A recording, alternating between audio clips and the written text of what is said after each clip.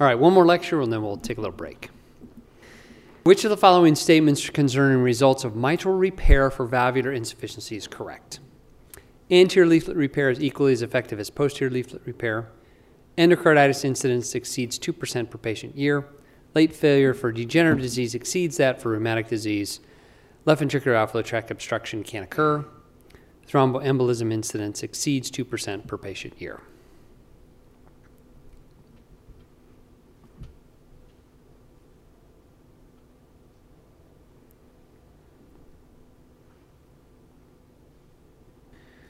Okay, so most of you got that right. So LV outflow tract obstruction, SAM, can occur after mitral repair. So, this is one of the success stories of cardiac surgery, the so-called French correction, Alain Carpentier. So if you don't know this story of how he figured out posterior leaflet repair and how it puts people back on the same life curve as other humans in France is a wonderful story. So learn that. All right, so do we have a perfect valve? No. These are the characteristics you'd like in a perfect valve. I'm sure we could make one if it was super expensive, but we don't have that. So that's why we have to talk about how we choose a valve for a patient. So it's primarily based on the hemodynamic need of the patient, their risk or perceived risk of anticoagulation, and required durability. Other considerations: small aortic root, older patients, those that have other medical conditions that already require anticoagulation or you don't want to anticoagulate them, women desiring to bear children, a lifestyle that requires or precludes anticoagulation, and their ability or desire to undergo reoperation. Now, most people don't want to have an operation, but some will consider that in the face of having to take anticoagulation. And then we don't have this answer here yet on valve-in-valve transcatheter therapy. Emerging, rapidly accumulating data, but nothing long-term. Hemodynamic performance, I had mentioned the homograft and autograft tend to be the best, followed by the stentless heterografts. In the mitral position, valve repair, of course, will be the best as long as you don't make the valve stenotic. Then stented or mechanical prosthesis is pretty equivalent. Thrombosis and hemorrhage, again, homograft and autograft tend to be best. We talked about pretty equivalent between bioprostheses and mechanical prostheses as long as they're well anticoagulated. And durability, of course, is best with the mechanical prostheses. These are replacement trends over time. I think this is no surprise to anyone over the past couple of decades now. Bioprosthetic valves are much more favored by both patients and probably physicians as well. Infection's important. You'll hear some more about endocarditis, the homograft and autograft most resistant. The other two, that's pretty equivalent, about a 4% reinfection rate over time.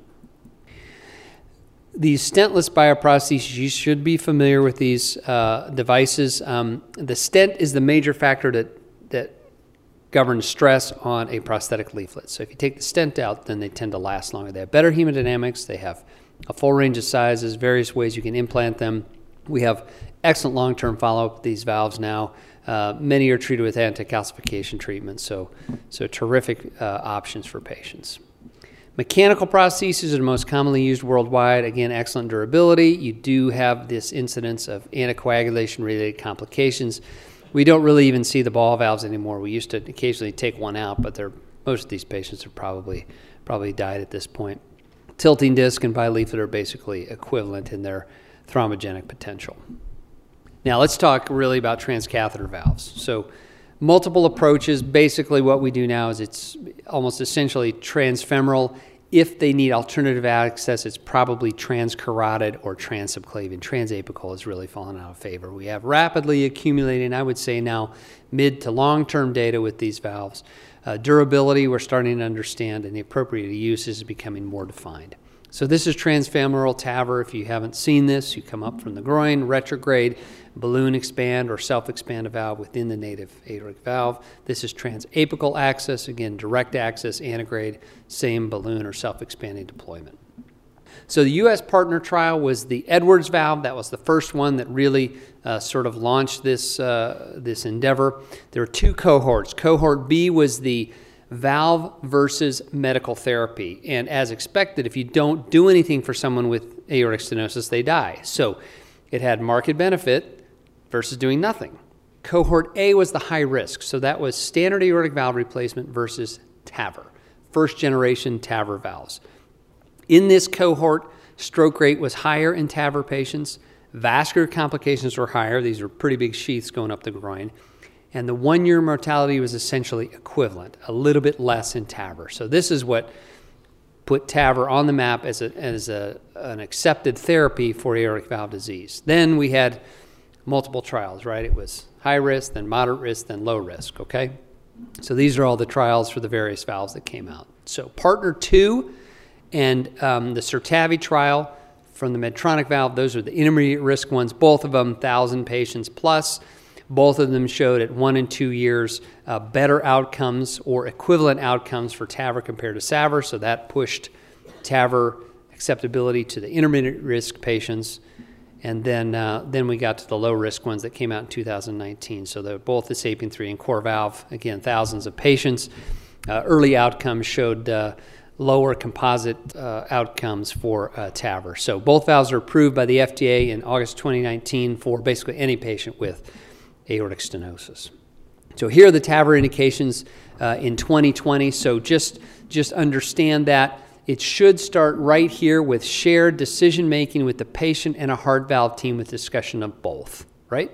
So that's the recommendation that patients get equipoise on how it's done. If they're higher prohibitive risk, sorry, I couldn't put this all on one slide. You kind of got to go left to right here. So higher prohibitive risk, they go right over here to this one. If they're going to live long enough and have suitable anatomy, they get TAVR. Otherwise, it's palliative care. If they're not high or prohibitive risk, and you come down here to patient age, so these are the 2020 recommendations. If they're young, mechanical valve or autograft. If they're middle-aged, 50 to 65, mechanical or bioprosthetic, right?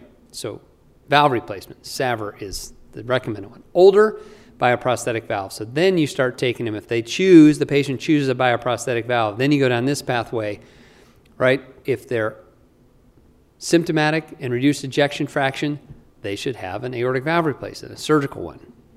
Unfortunately, almost everybody goes down this pathway, and you try to figure out whether they should have a TAVR or a SAVR. So that's where we are. But just understand the guidelines. Surgical valve replacement is recommended for sort of middle-aged people that have a little bit reduced function. All right, other information about TAVR. So cost effectiveness is good. It's well within accepted values. Pacemaker implant rates used to be a little bit higher with core valve compared to SAPIEN, but advanced, understanding of this and the techniques, that's declining, as well as paravalvular leak rates. And then valve-in-valve has become quite popular with high implantation success rates and improvement in symptoms, and maybe effective treatment for high-risk redo patients with failed bioprosthesis. We'll talk in our literature review about some new publications to show this not probably as awesome as we think it might be, and we're starting to understand this procedure as well. For the mitral valve, there are very limited transcatheter indications. There's really only one indication. It's a Class 2B indication, and that's with the MitraClip. So it's severely symptomatic patients, Class 3 or Class 4 heart failure, with severe primary mitral insufficiency with favorable anatomy, but prohibitive risk. So it's pretty defined who gets that. Now, there are lots and lots of trials going on with new devices about how we do that. So this is where the recommendations came from, the Everest-2 trial. So it's edge-to-edge repair compared to surgical repair. At 4 years, mortality is equivalent. Severe MR was equivalent. The need for surgery for recurrent MR was much higher in the MitraClip group. About a quarter of the patients had to eventually have surgery versus 5% initially having an operation. And as I said, there are multiple new devices, both for repair and replacement techniques for the mitral position. So again, here's your American Heart recommendations 2020 guidelines. Vast majority of this is mitral valve operations, repair replacements, preferably at a valve center, okay, a comprehensive valve center. So transcatheter, again, is way over here. It's higher prohibitive risk. They got to have favorable anatomy and meet the criteria there. AFib and valvular disease, so anticoagulation reduce the risk of stroke in patients with AFib. Remember, if you have a large immobile atrium and valve disease, they'll have a high risk of stroke, so you need to maintain that anticoagulation after valve replacement, and a bioprosthesis will be less beneficial when you're talking just about anticoagulation. TIA is the most common embolic event, about 2.5% per year with appropriate anticoagulation. We standardize that on the INR. As you all know, it's a narrow therapeutic range. There are a lot of publications now about unrecognized subclinical leaflet thrombosis, particularly in TAVR valves. So more use of Coumadin and other anticoagulation to help protect these valves. But as I mentioned earlier, the novel oral anticoagulants are not approved for valvular heart disease currently. So it's Coumadin is what you use. And here's that management. We put this in here twice, so you just have a good reference for that. All right, which of the following statements is true concerning bioprosthetic valves? Rate of valve structural deterioration exceeds 0.5% per patient year the first 10 years. The aortic prosthesis shows a higher failure rate than the mitral prosthesis.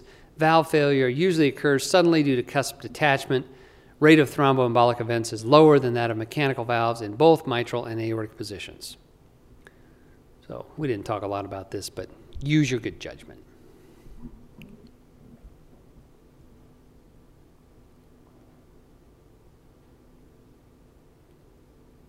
Okay, so let me just go through that. So that's a pretty high rate of structural deterioration. We wouldn't be putting a lot of valves out if they were wearing out this fast. So it's lower than that. Mitral valves wear out quicker than aortic valves. Valve failure in most bioprosthetic valves occurs by stenosis. They gradually narrow, but you can have a sudden cusp attachment when it tears, but most of them are stenosis. And then this is the correct answer. It's lower than that of mechanical valves, but not significantly so. Pretty similar, but lower than that.